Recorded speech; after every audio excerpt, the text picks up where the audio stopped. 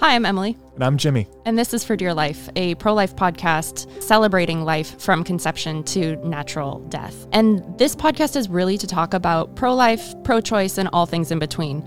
Jimmy, I don't know about you, but I think with our current climate in the world right now, I've had a lot of conversations with friends and with people that I'm acquainted with about abortion and pro-life and being associated with Boston Center for Pregnancy Choices, which is a pro-life organization. And so I think it's important that we have these conversations. What does, going to an abortion clinic look like? What does going to a pro-life clinic look like? What do people who are experiencing unplanned pregnancies, what does that experience look like? This is a podcast to really explore all of those topics and more. And I think having those conversations is hard, as you alluded to. So what we're hoping to do in this podcast is, for our listeners, take a little bit of the pressure off you, give you the knowledge and some of the background you need, maybe encourage you, make it a little easier to have those conversations with your friends and family. So we're excited about this journey.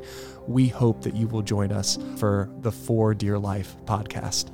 For Dear Life, a podcast brought to you by the Boston Center for Pregnancy Choices, wherever you get your podcasts.